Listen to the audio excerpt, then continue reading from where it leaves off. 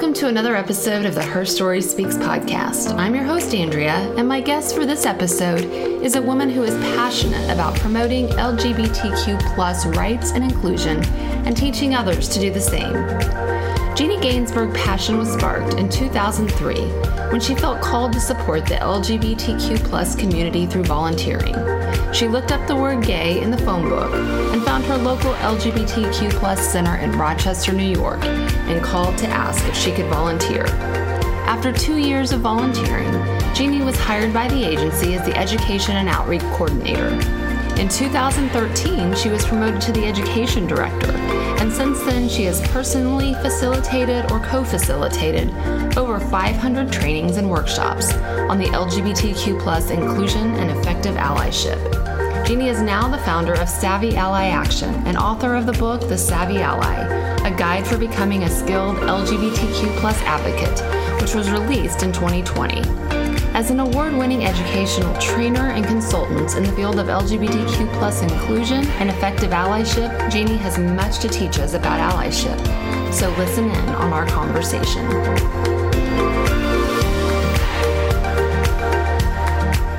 Jeannie, welcome to the Her Story Speaks podcast. Thank you. I'm thrilled to be here. Happy Pride Month. That's right. And like I told you in our little chat, I just appreciate so much you taking this time for this conversation because I know it's a super busy month for you with the work that you do, and we'll get into what that is. Once I read your book, I just wanted to have you on this podcast so badly this month, so I'm just so glad you made the time for it. So thank you. You're welcome. I'm happy to be here. Well, let's start off. Like I mentioned, this is your work, and this is a busy month. So can you give us just a brief intro to yourself, where you live, kind of what you do in your day-to-day, those sort of things? Sure. So my name is Jeannie Gainsbourg. My pronouns are she, her, hers. I am a straight cisgender ally to the community, the LGBTQ+ communities, which means that I'm straight and I'm not transgender. I live in Rochester, New York, which is nowhere near New York City. For everyone's always like, oh, New York. They think of New York City, where I'm way up near Canada, on Lake Ontario. And I live with my husband. I have two grown children, ages 28 and 25, who live in different states. And my cat, Carlos, who I talk about in the book because I messed with his pronouns at one point. I love beach volleyball. That's kind of my passion when I have time to play it, which is a ridiculous sport to play in upstate New York. You know, the season is really short, but we do have an indoor sand facility, which lets me play year round. And yeah, other than that, I'm often busy with my parents. I've got two elderly parents, age 90 and 89, who both live locally, and I'm the only sibling in the area. So a lot of my time when I'm not working is dedicated to helping with their care. That's just a little bit about me. So that's, like you just said, a little bit about you. And a bigger part about you is kind of what brought you here today, and is what your daily life, your job consists of. And your book is called The Savvy Ally, a guide for becoming a skilled LGBTQ+ advocate. And like you said, you are a cisgendered straight woman, but yet this is your passion to teach, to do workshops, to teach others. So let's start with how you got involved with this work, because you are really, I mean, folks will know in an intro, like all your credentials, like you're just not somebody that like, oh, this is a hobby I've learned on my own. Like you have done so much work, education, like to be qualified to teach what you teach about becoming an ally to the LGBTQ+ community. Tell me how you got involved with that. And I usually have my guests start at like when their childhood, their origin story, but I don't know if that matters for your work or not, but if it does, take us there as far back as you want to go. Okay, fun. I'd say it's pertinent. I grew up in New Jersey, in a suburb of New York City, to very liberal parents, especially for the time. Gay was not like a bad word in our house. It was actually spoken and it was normalized, you know, so that right there was a huge message for me. I didn't grow up knowing any LGBTQ plus people who were out. And I want to state that, like, I knew a lot of LGBTQ plus people. I later found out no one was out in my community. No one was out in my family. In fact, still, I think there's that big stereotype that, allies always have a family member who's part of the communities. I don't actually know. I have no family members that I know of who are part of the LGBTQ plus communities, which I like to share because I think it kind of busts that myth a little bit that would be the only reason that people would be involved. But I just remember like arguing in 8th grade with my best friend. I don't remember, I found a note that I was passing, which surprised me a little bit. 8th grade, I'm passing with my best friend about gay people, and she's basically talking about how gross they are. And I'm responding with like, live and let live. What is your problem? Which I was really pleased to see in 8th grade that I had that attitude. I do like to clarify that I was not an ally at that point. I was just tolerant, in a time when a lot of people weren't. I wasn't doing anything to help promote LGBTQ plus inclusion. And in fact, it was many, many years before I got involved. I won't go into too much detail. I talk a little bit in my book about that, but I really did have like one of these aha moments when I turned 40. So, having spent my whole life thinking like, what's the big deal? I don't understand why people are so, get their panties in a bunch over like LGBTQ plus people, and having done nothing about it. I was reading a book that my husband had given me for my 40th birthday that was about the women who fought for the right for women to vote in the United States. And I don't know if you do this, but when I read history, I tend to like put myself back in that time period and think like, how would I have behaved? Would I have known that this was morally right or wrong? And so I was kind of playing that game, and I had just convinced myself that I would be marching right alongside all these amazing women who fought for my right to vote. And it suddenly just hit me. I was like, Jeannie, you are such a hypocrite. Like, here you are fantasizing about how you would have behaved 100 years ago when you're doing nothing for any social justice fights right now in your lifetime. And so it was such a powerful, like, wow moment that the next morning I was still thinking about it. I looked up the word gay in the phone book. And interestingly, our LGBTQ plus center here in Rochester at the time was called the Gay Alliance. So I found it like right away, called and asked if I could volunteer. And that was in 2003. Again, I was age 40. And I jumped on board volunteering, kind of doing a little bit of everything, really, like helping out in the office, answering phones, doing some speaking, although I was terrible at it because I knew nothing about the LGBTQ plus communities. In fact, one of the motivators for writing my book was that I really wanted a guidebook. Just tell me what to say, tell me what not to say. I was so worried I was going to mess up and accidentally offend people, which I did, and which, of course, we all do unless we have a guidebook. Anyway, so I worked for that agency as a volunteer for about 2.5 years, and then they hired me to be part of their staff, taking over their education program. And eventually I became the education director there, which put me in charge of crafting all of the curriculum and training all of our speakers and traveling the country, offering these workshops. And I just had such a wealth of information in my head when I finally moved on, to a different, basically starting my own small business. I ended up at that agency for 15 years. So it was a good chunk of my adult life. And that really is where I got the information to write that book. I was like, I've got such amazing information in my head about how to be an ally. I really should be writing this down and creating a book. And that was the book that I created. And I do think of it as sort of the guidebook for becoming an ally. And the book's actually doing so well that my editor wants a second edition. So I'm actually currently writing again, which is fun. And I just hope that, every 3 or 4 years, I'm able to just update it and keep us all savvy and current. And current. So did it come out in 2020? I was looking at the copyright, or no, before that, or 2020? Worse than that. It came out March 12th, 2020. If you can picture that, It was So like absolute very worst time for a book launch. Yeah, it was like day one of the national pandemic shutdown. So I got my book launch canceled, all my initial workshops canceled. It was just this like complete false start for my book, which was frustrating. But hence why I probably never heard of your book until it was a really slow start. Because I'm like, how did I never see this book?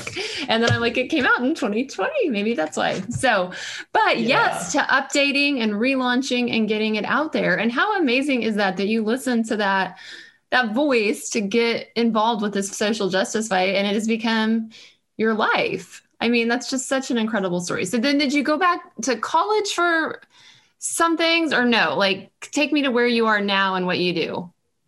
Yeah. So, no, actually, so I have a master's in social, but that was prior to this. Okay. I used to actually work in women's reproductive health care. And then I took some time off when I had children, to be a stay at home and care for them. And then this was kind of like, so my children were just at the age where they were like, my little one was in preschool and my older one was in elementary school. And I was thinking, I'd like to do some volunteering. I'd like to get back into, so this all kind of happened at once. So, so I just jumped into that job. I did it for 15 years. Eventually I moved on and started my own small business about 3 years ago, and basically doing the same work, but really focusing on allyship. As an ally, I'm very careful about not, stepping on toes or presenting things that should be presented by the LGBTQ plus community members.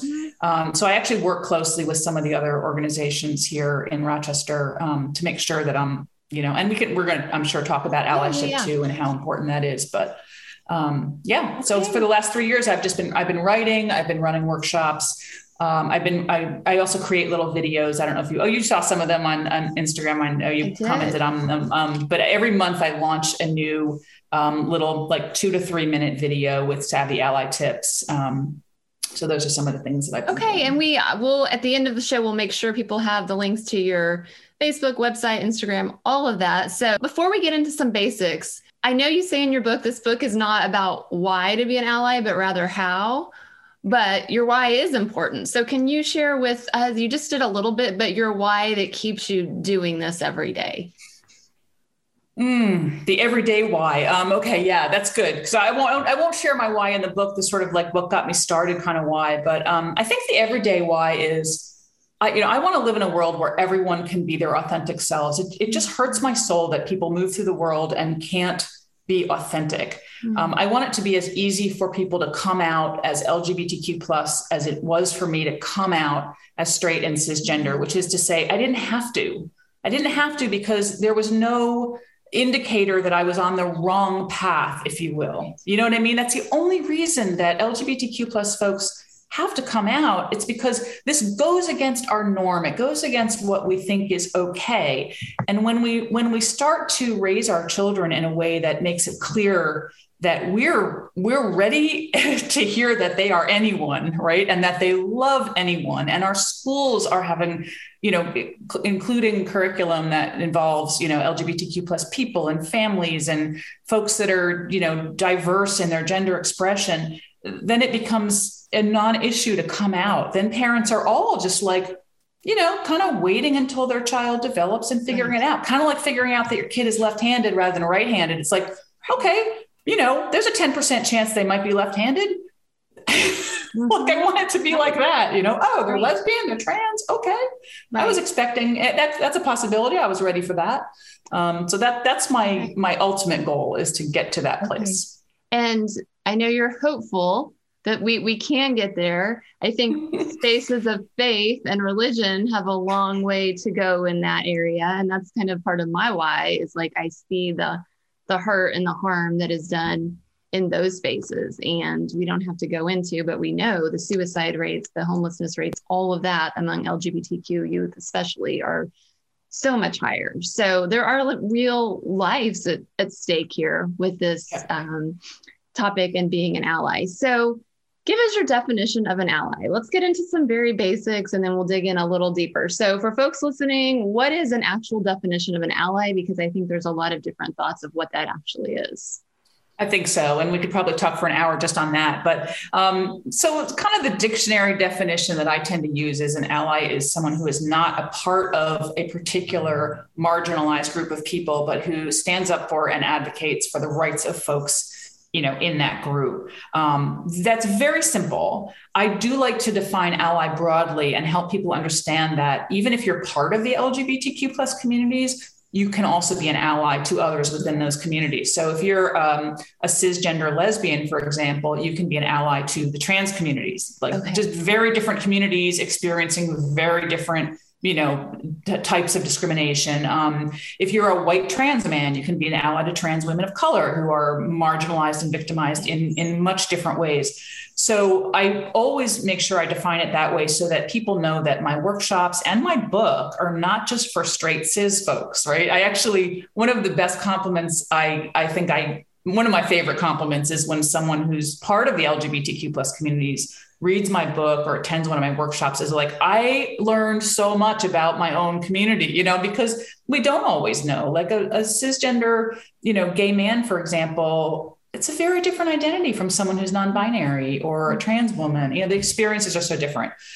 So I like to define that broadly. And then the only other thing I'll say about ally, and again, I feel like we could, I'm happy to field more questions about this if you want, but I think that one of the main pushbacks against allies that I like to bring up is that we shouldn't, even though I use the word ally, it's descriptive. I mean, it would be hard to write a book about allies without using the word ally. It's important for us to think of it not as an identity, as in like, I'm here now, I'm an ally, let me put my ally badge on, right? I'm done. And think about it more as a compliment, as something that, a word that someone refers to you as if you're doing it right. And so realizing that we are all constantly becoming allies. Like my whole life, I will be becoming an ally. I've never arrived.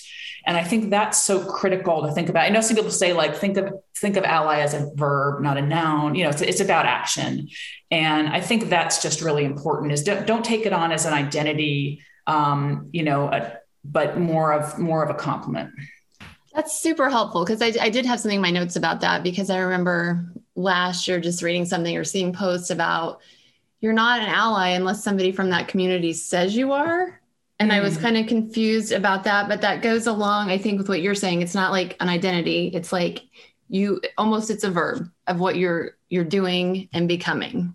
So am I hearing that right and understanding that right? Yes. And what we're seeing now is if anyone who's sort of watching what's happening, on the internet or doing reading, what we're seeing now is that a lot of people are so upset about the word ally and the fact that allyship hasn't been done well, that we're moving into different words like advocate and co-conspirator and, I can't even think of them all, but I'm like, I keep reading about all these other words and I'm like, I can't even keep up with all these words mean. And, but the gist of it is, I think it goes back to this point is that people are sort of getting disgusted with bad allyship. And so I kind of feel like we don't need to change the word. We need to change the allyship that we're doing, right? We just need to make sure we're doing it correctly.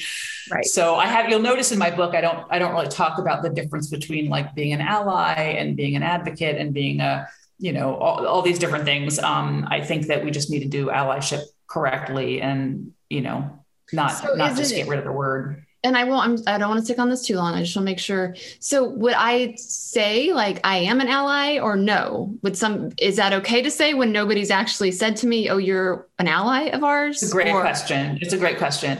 So I think it could be used in some context, like, for example, you're calling up a local venue because they're having an LGBTQ plus poetry reading, right? And you might say like, hey, I'm just wondering, I want to make sure that I'm being respectful. Are allies allowed in this space? That might be okay to use that because you're basically saying, I'm supporting this community, but I'm not part of the community. Is it okay for me to attend? You could also say like, are cisgender straight people allowed to attend? But I think ally implies, I'm on board with this. So in that context, that might be something that I might use it. But I don't go around basically saying I'm an ally. I'm more likely to say I'm straight. I'm straight and cisgender to let people know my identities. Okay. So does last question with the ally thing, maybe not. Somebody that goes out, buys the t-shirt, buys the stuff, the pride stuff, displays it, are they an ally?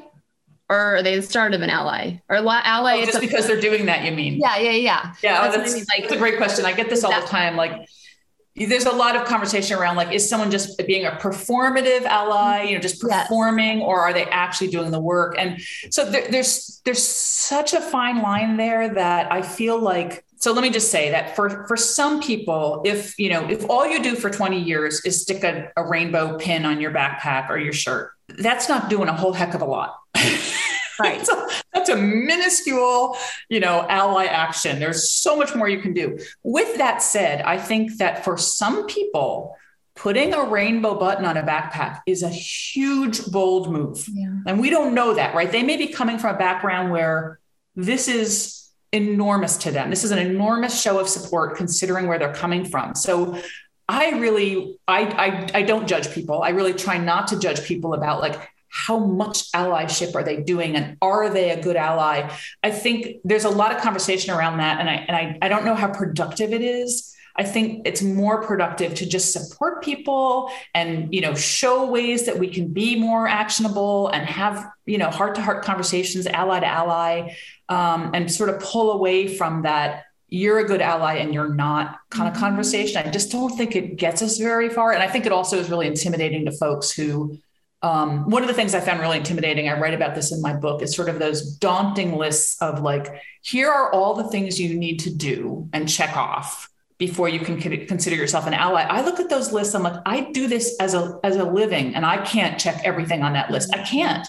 And it's unfair to think that, this is what everyone has to do in order to call this. I mean, again, in order to be an ally or a good ally. So I tend to I tend to move away from those conversations and try and redirect them towards, let's just support each other. Let's show with our actions what are great, ways to be allies, and, try not to get too judgy about who's doing what and who's not doing enough. That's so helpful. That makes sense. It's so helpful because I know I'm not alone in that we don't want to do it wrong, whether that's, being an ally to the Black community, the Asian community, LGBTQ, like, we don't want to do anything wrong. So maybe we'll just be quiet. And that's definitely not helping anything. So I appreciate so much what you said. And you do go into that a little bit also in your book about, you're not looking for perfect allies, like, just, we're going to mess up, but just getting out there, doing it, learning, doing, saying all of those things is so important. So no such thing as a perfect ally. They don't exist. People need to hear that. People need to hear that. And I also appreciate you saying, like, we're all at different spaces in that, because somebody that's in a very fundamentalist church and putting a rainbow out or saying they're affirming is not the same as you saying it. I mean, right. So we're all at different places in that. So I do think we have to give everybody a lot of grace for where they're at and all of that. Yeah. So let's start with some very basics. And I don't want to go into these too much because people can Google things and they can get your book, but just as kind of like a foundation, if folks are listening and they're, like, still confused, and your book does a very good job of giving information, because part of allyship is knowing what you're talking about. Like you said, when you were getting into this, you're like, I need to know, I need to learn. And so let's go over the whole, what the letters stand for. And we don't have to get into each letter, but that list keeps growing. And I know some people think, why are there so many letters? And why does this list continue to grow? So can you answer that? Like, what is the proper now? Is it LGBTQ plus or LGBTQIA plus? Talk a little bit about all that. I'd love to. And there is no proper, there's no, This is the right initialism. Interestingly, I also talk about my book. It's an initialism and not an acronym. A lot of people call it an acronym, but an acronym is actually when the initials create a word like MAD, Mothers Against Drunk Driving. Yeah. But LGBTQ plus is an initialism. So there is no right answer here. In fact, if you go, like, I know Canada now, a lot of folks that I'm emailing in Canada have started to put the 2S first for Two-Spirit, which, like, you never see that in the US. So let me just back up and say that at least here in upstate New York, the last time I saw the entire initialism written out, completely, it was LGBTQIAA2SPP and growing. So I joke in my book that, back when I worked for the nonprofit, we couldn't afford the ink to print it all out. But kidding aside, it is it's not super user friendly. It's huge and it's growing. So we can't, so it's hard to stay even up to date, even if we were to spell it all out.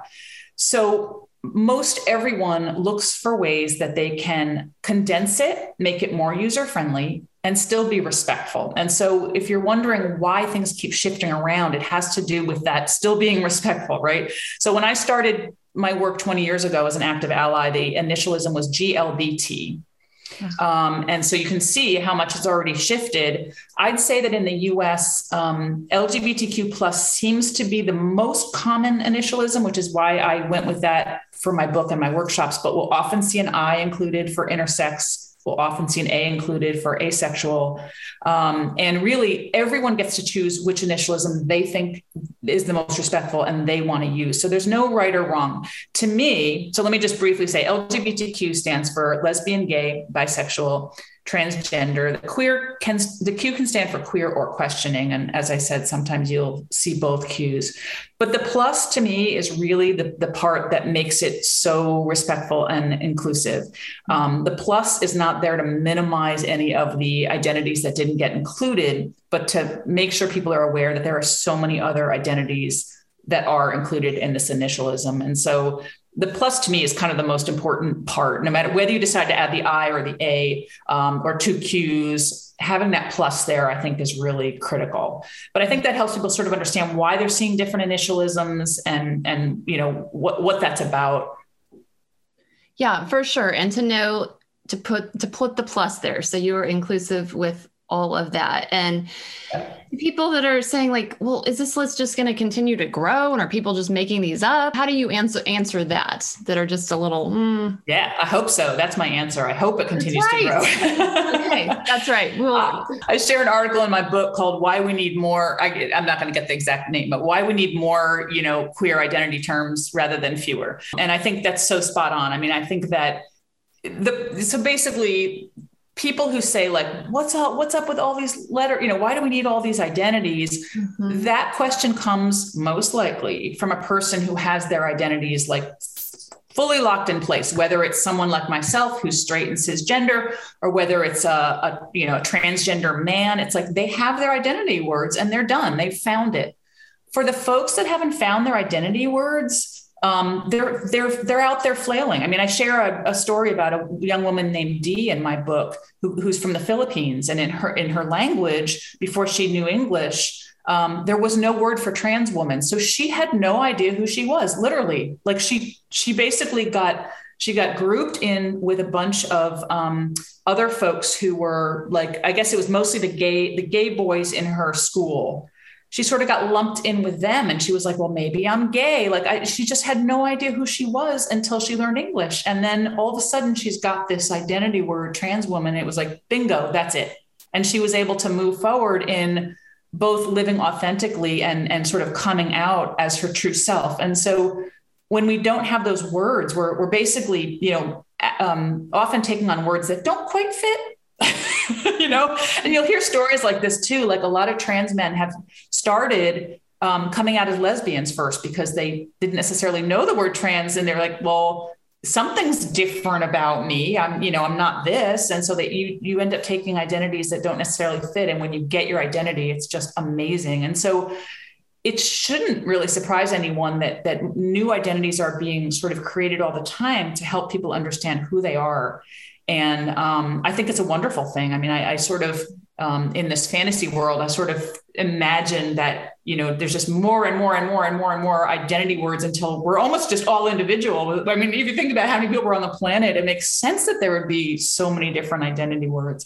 It really does. Yeah, so people then don't feel like something's wrong with them when they don't fit one of those boxes or check marks. So people can start feeling like they're not broken. They are who they are and don't have to fit in those other boxes. So, and you do a great job of going into those in your book. And another thing, and I'm watching the clock because I need to prioritize what we want to talk about today. So folks just do have to buy your book because we can't get into everything.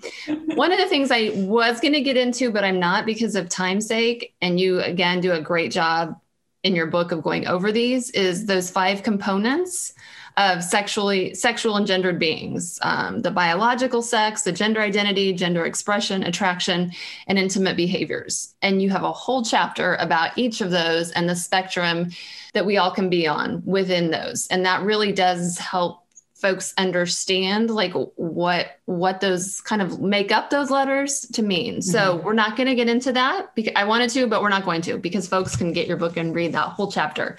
So I want to move forward with some conversations about coming out, parenting, and the church. So you have a whole chapter on coming out. And one of the things that struck me is in all your years of work and all the stories you've heard, you always hear that the hardest part for kids is when they come out to their parents, even in the most affirming homes, even in the most loving homes. So I was surprised at the caveat because I just thought, oh, well, that just must be religious homes or homes that have said it's a sin. So talk a little bit more into that, why, and then some practical tips for what parents can do to create that safe space for when kids not just when kids come out, but if they come out. And sure. Yeah. So I was surprised to hear that too, actually. So one of the things I mentioned that I trained all the speakers when I worked at the Alliance, and I heard story after story of people who grew up in these really, really affirming homes where the parents talked openly about LGBTQ plus people and positively, and had a lot of even LGBTQ plus friends who came over to the house. And you would just think that these kids, when they were coming out, would be like, well, this is a no-brainer. My parents are going to love me no matter what.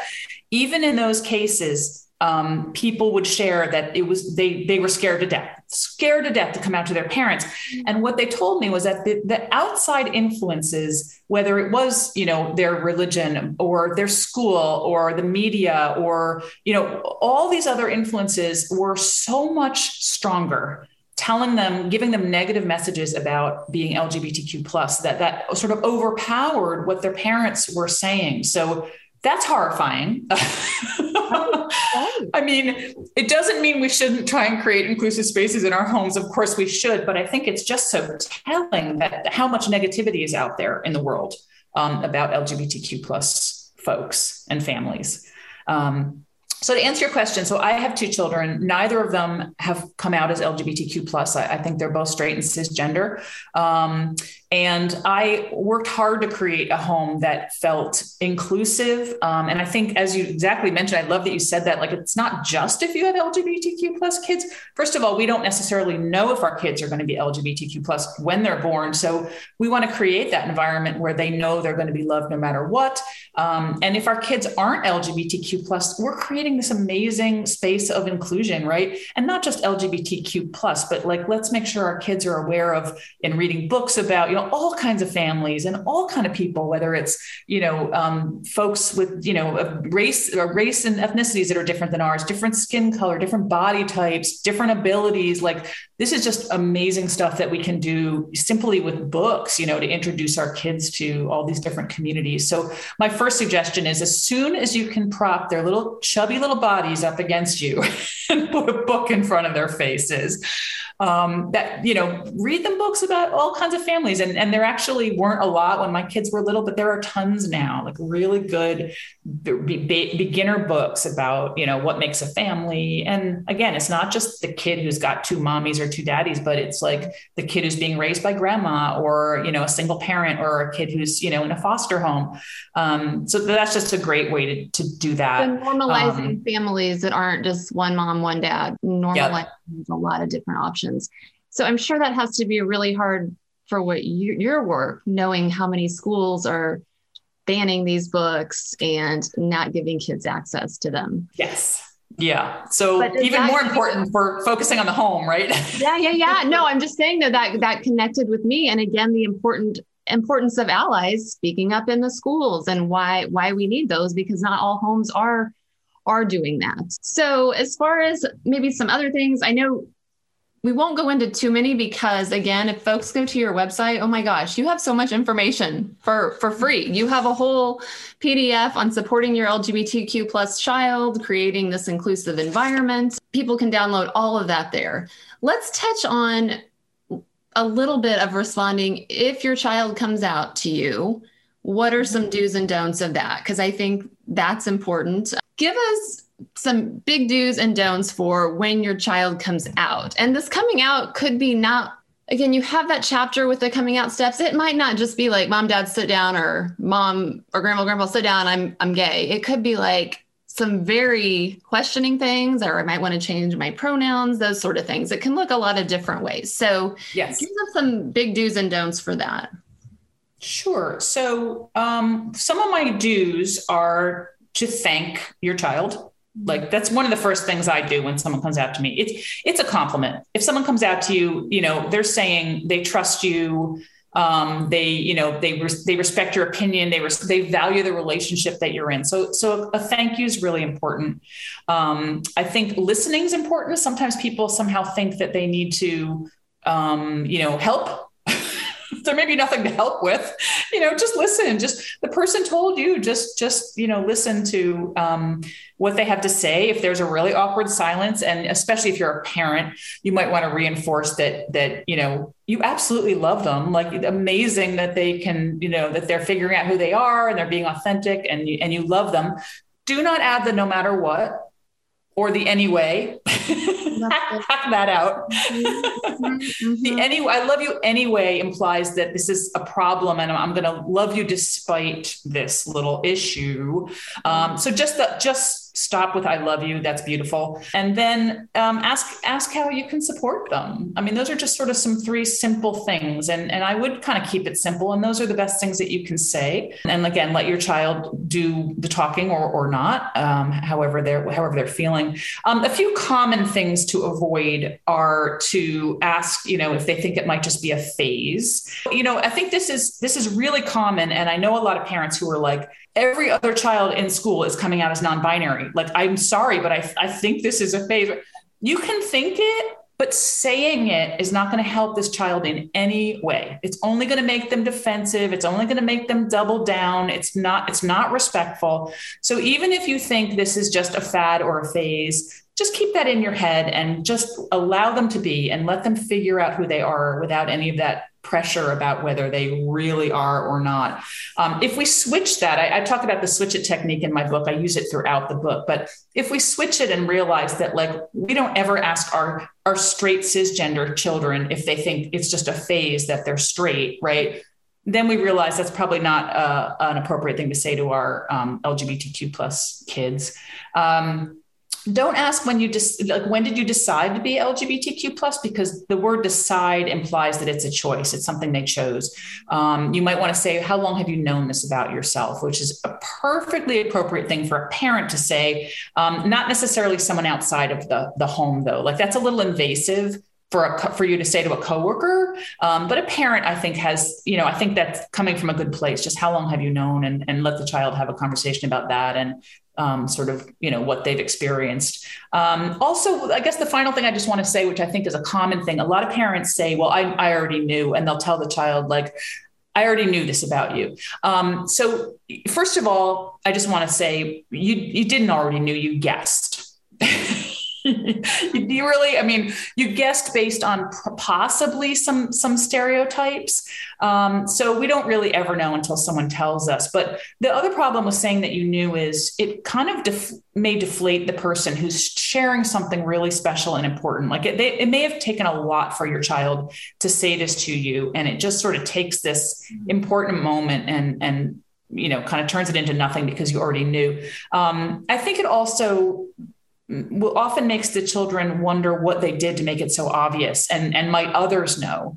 And so, I would just say, just avoid that. I wouldn't go with the, I already knew, even if you feel like you had already, figured that out. I just want to share one final thing, which is, I think, so helpful. It's something I recently learned, and I talk in my book about how allies are always learning, and myself included. One of the cool things that I learned recently comes from Jacob Tabaya, who wrote the book Sissy. And they talk about how they think that we need a new way to talk about coming out that isn't coming out of the closet, but they talk about how we should think about coming out as a snail comes out of its shell. And I really love this. And I think it's really pertinent to when we're looking at how we can respond to people who come out, because coming out of the closet, I think it tends to be like, oh, now they're being honest, or now they're being brave. Whereas if a snail doesn't come out of its shell, it's because we scared it. right?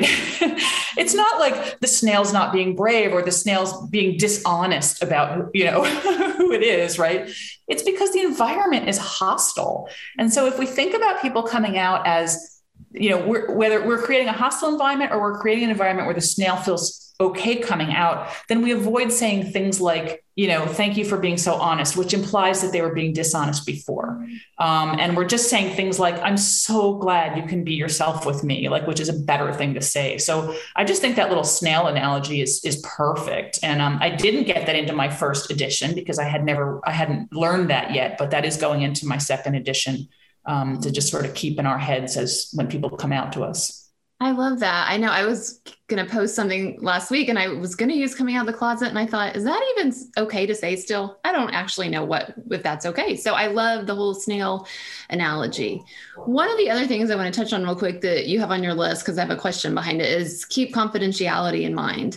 Mm-hmm. So if you have a child that wants to change pronouns or name, I mean, obviously friends and family need to know that. And what if they don't want to, that's kind of a hard one because we're not going to expect our child to sit down with all the friends and family. Do we take that on ourselves? I guess we get the child's input. How can we navigate that a little better? So that's exactly right. You just said it. We get the child's input. We go to the source. Every person is going to be different about how they want this to be, to unfold in front of, for the relatives. And so we definitely go to the source and we have that conversation. What does this look like? Can I support you in sharing this? How would you like this information shared? When should it be shared? All that. So what name should we use for you? So a lot of people will come to me and say, my sister's child is non-binary. How do I refer to them? They're not my niece or my nephew. And there are new words now, like nibbling, which is a word, an ungendered word for the child of your sibling, a nibbling. But we don't necessarily want to use that unless we know that that's an okay term that the child would like you to use, right? So even though there are these cool words coming out now, like I said, we need more words. We need to make sure that that is something that they appreciate you using. And confidentiality is huge because if you start referring to this child as your nibbling, people are probably going to ask questions and be like, what does that mean? And why are you using that word? And so you need to be prepared to answer questions about this non-binary child, which that child may or may not be ready for. So important that we go to the source. And the only thing I want to share about that is that it is really tiring to educate people constantly. And so I think a conversation also should happen with your child about sort of, do we set aside a time, maybe once a week, we get a Q&A hour where I just ask you all these questions that I have, or are you okay with me asking questions constantly? Because some kids will be just ask me questions anytime. It's fine. They're excited about answering questions. And some are it's just really difficult to constantly be answering questions about their identity. And they probably prefer to have just one time a day, Sunday morning over coffee. We're just going to talk about this stuff and then save all your questions for Sunday morning over coffee because that will help them, deal. And so I think having conversations, not just about how do we talk with other relatives and when and where should we, be sharing this information, have conversations about how to have the conversations so that we're not constantly not badgering them, but, asking them questions all the time. That is so good. I just wrote that one down because I know with my own 13-year-old, we have a lot of conversations about a lot of different things. We've had conversations about all of this, but sometimes she's very willing to just talk. And sometimes I'm like, what in the world? She just doesn't even want to talk about anything. So it's ask them, do you want to just have a talk about this all the time or should we set aside some time to chat? So I love that. That's so good. And you brought up the mirroring the terms that they use. And you have this whole chapter on having these engaging conversations. And that's one of the tips there was mirroring terms. And another big one was using the ungendered language and then using correct pronouns. And this goes outside of parenting. This is with all our interactions and I don't want to even say interactions with LGBTQ plus community because we don't always know. So if we can just start using this ungendered language, give us a quick example of what that means for folks that are like, what is she even saying with ungendered terms? And I thought about my whole podcast name, Her Story Speaks. And I'm like, well, I guess I haven't actually done that, but. So you're not alone. I mean, women only colleges and all sorts of gendered spaces are questioning, like, well, how are we defining women, or how are we defining this or that, and who is included? And so welcome to that whole conversation. But yes, thank you. Because this is one of my favorite, like if people are going to take away sort of one Savvy Ally tip, I love the ungendering language into mirroring language. They kind of work circularly. We're just doing them as we move through the world. So an example would be, someone sees my wedding ring and they say, oh, that's a gorgeous ring. What does your husband do? Well, I have a husband. So I'm going to answer that question without any anxiety or fear. If I have a wife at home, I'm literally boxed into a corner by this gendered language. The person has assuming that I'm a husband. I have three options of how I can respond to this person. I can lie, right? Oh, he's an accountant. I can deflect, ooh, love your blouse. Or I can come out and say, well, actually, I'm married to a woman. And I have to make that decision in a split second. And it's going to depend on like the vibe I'm getting from this person who asked, and like how safe does the environment feel, and who else might be listening. It's so unfair that we put people on the spot constantly with this ungendered language. So we literally can create safer spaces by gendered language, excuse me. So we can create safer spaces by ungendering our language, not making these expectations. Now, when someone now uses a term, so basically step one is to like use ungendered language if you know nothing about someone, absolutely nothing.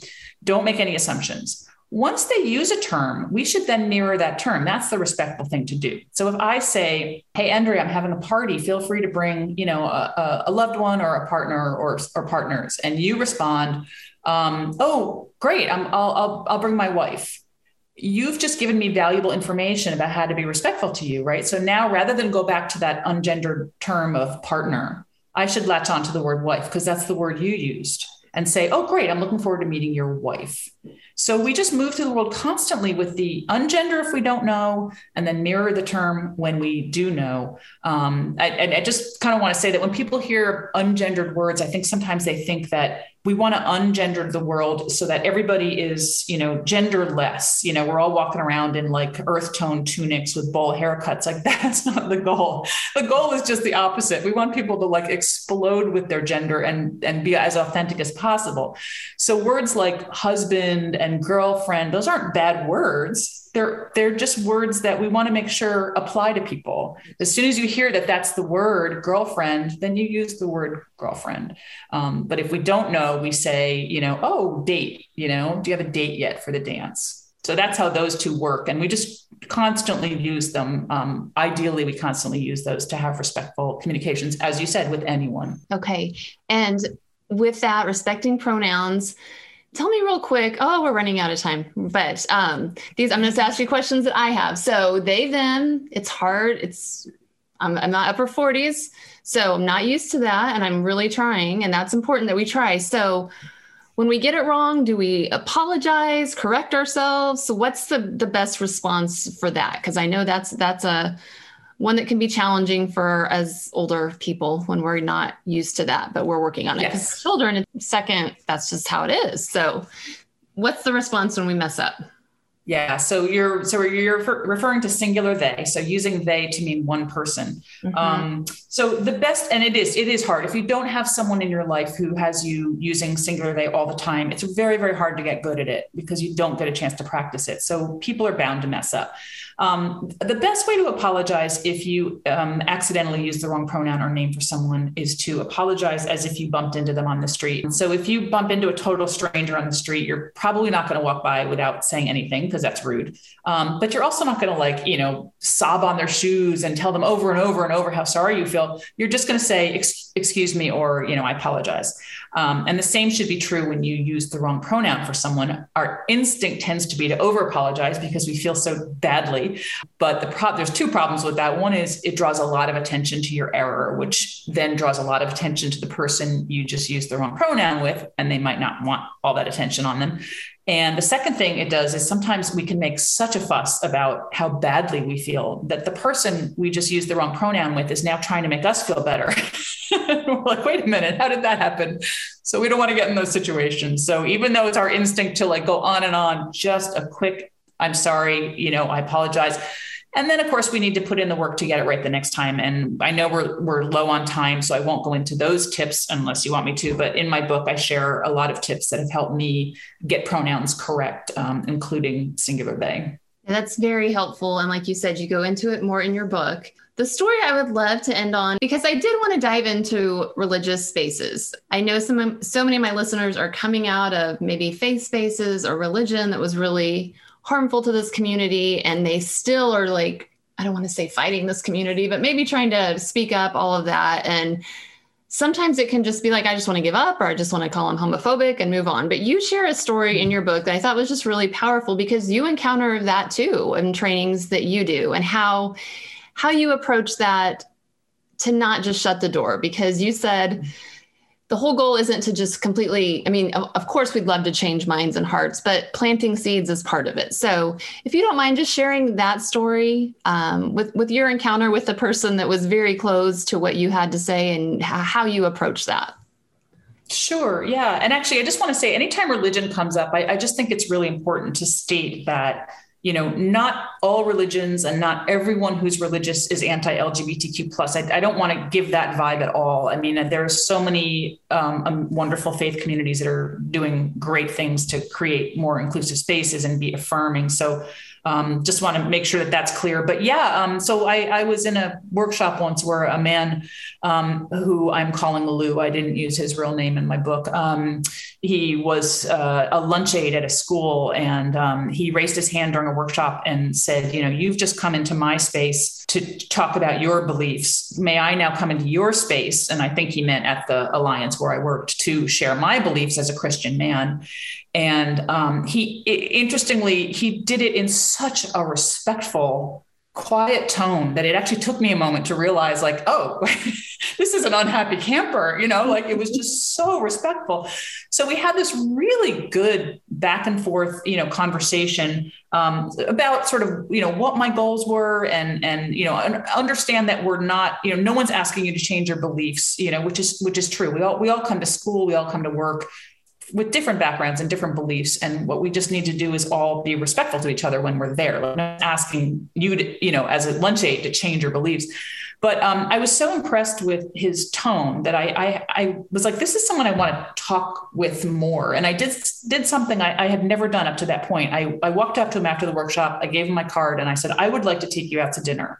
I just got the impression that he and I could have a really, really good conversation without yelling and screaming. Like, this was the guy I wanted to talk to. And I don't get to talk to a lot of people who think so differently than I do and are willing to talk about it in a respectful way. So he actually went to his priest before he answered me, because he was worried about the conversation or whether he should go. And the priest thankfully said, yeah, I don't see any harm in this. Why don't you do it? So we ended up eating at the Cheesecake Factory here in my little hometown. And it was an amazing experience. I mean, again, I'm not going to share the whole story, but I just feel like neither of us budged in our core beliefs. Like when we left that dinner, well, first of all, let me say that we were able to have the whole conversation beautifully, like no yelling, no screaming, a ton of listening to each other. And no one's beliefs changed, I don't think, over that dinner. Right. But we both left with such a better understanding about where the other person was coming from, more respect for the other person. And the thing that really shocked me was how much we had in common. And not just about like, we all like, we both like baseball or whatever. I mean, it was like real stuff about like sort of what we want for our children and what we want our world to be like. We had so much in common. We were just coming at it from really different sides. And so it was a lovely dinner. It stands as one of the most amazing educational evenings of my life. We hugged goodbye. He was like, we should do this again sometime. It was just lovely. And I just think that we don't have enough conversations like that. I think we do. We write people off. We label them as homophobic or racist. They're never going to change. And we have no idea who they really are unless we have these conversations. And again, we plant seeds. I talk about how humans are really, really resistant learners. So no one's going to change their beliefs overnight. But as we move through the world and meet different people and have respectful conversations, that's what's really going to make us, learn and grow and change. My entire chapter 7 is called Good Talk. And it's just 100% sort of how to have these respectful conversations. That was for me one of the most powerful chapters coming out of a faith that was not affirming and still knowing people that I want to write off and that I want to be done with the conversations. But your example was just so powerful about how it can be done civilly. And you didn't change his mind totally, but at all, probably, but you just planted a seed, softened his heart, showed the common ground that you guys had. And also what also spoke to me is it wasn't a person from the LGBTQ community that had to do that. Like, that's the whole point of being an ally. So that person doesn't have to put themselves on the line and experience hate and rejection. You're out there in the front, you have this knowledge, and you can represent and support and speak up for. Thank you for that chapter and sharing that story. And then the final chapter also in the book is more actions to take. Because once we learn all this, there are actions. Hopefully you don't just put the rainbow flag on your backpack for 20 years, that you get out there. I mean, we're not going to judge, but you get out there and take some action steps. And you do that beautifully in your book, telling folks how to do that, how to get involved, and steps to take. So I know we're out of time, so we'll wrap up, Jeannie, but tell me and folks where they can buy your book, where they can find you, all of those things. And we'll put links to it, but you go ahead and let them know here. Sure. So my website is called SavvyAllyAction.com. And on the website, you'll find links to purchase my book, although you can also just jump on Amazon or Barnes & Noble or any of those places to purchase it. You'll also find, as you mentioned, handouts that you can download, information on my workshops if you're interested in having me come and speak with your school or your agency, and then also my videos. So I have a lot of my videos are on my website, and then I also have a YouTube channel under the same name, Savvy Ally Action. Okay. And when you said earlier, this is your business, because you do go into schools, businesses, all of these things to show them how they can be more LGBTQ friendly, how they can be inclusive. Because you have a whole section on bathrooms. Your book is just so good and needed. So thank you for it. And I'm looking forward to the updated copy, and just recommend it so much for my listeners and people that want to be allies to this community. Again, the book is called The Savvy Ally, a guide for becoming a skilled LGBTQ plus advocate. So thank you again, Jeannie, for this hour and for your book and your voice. Thank you for inviting me. This is great. It was enjoyable talking to you.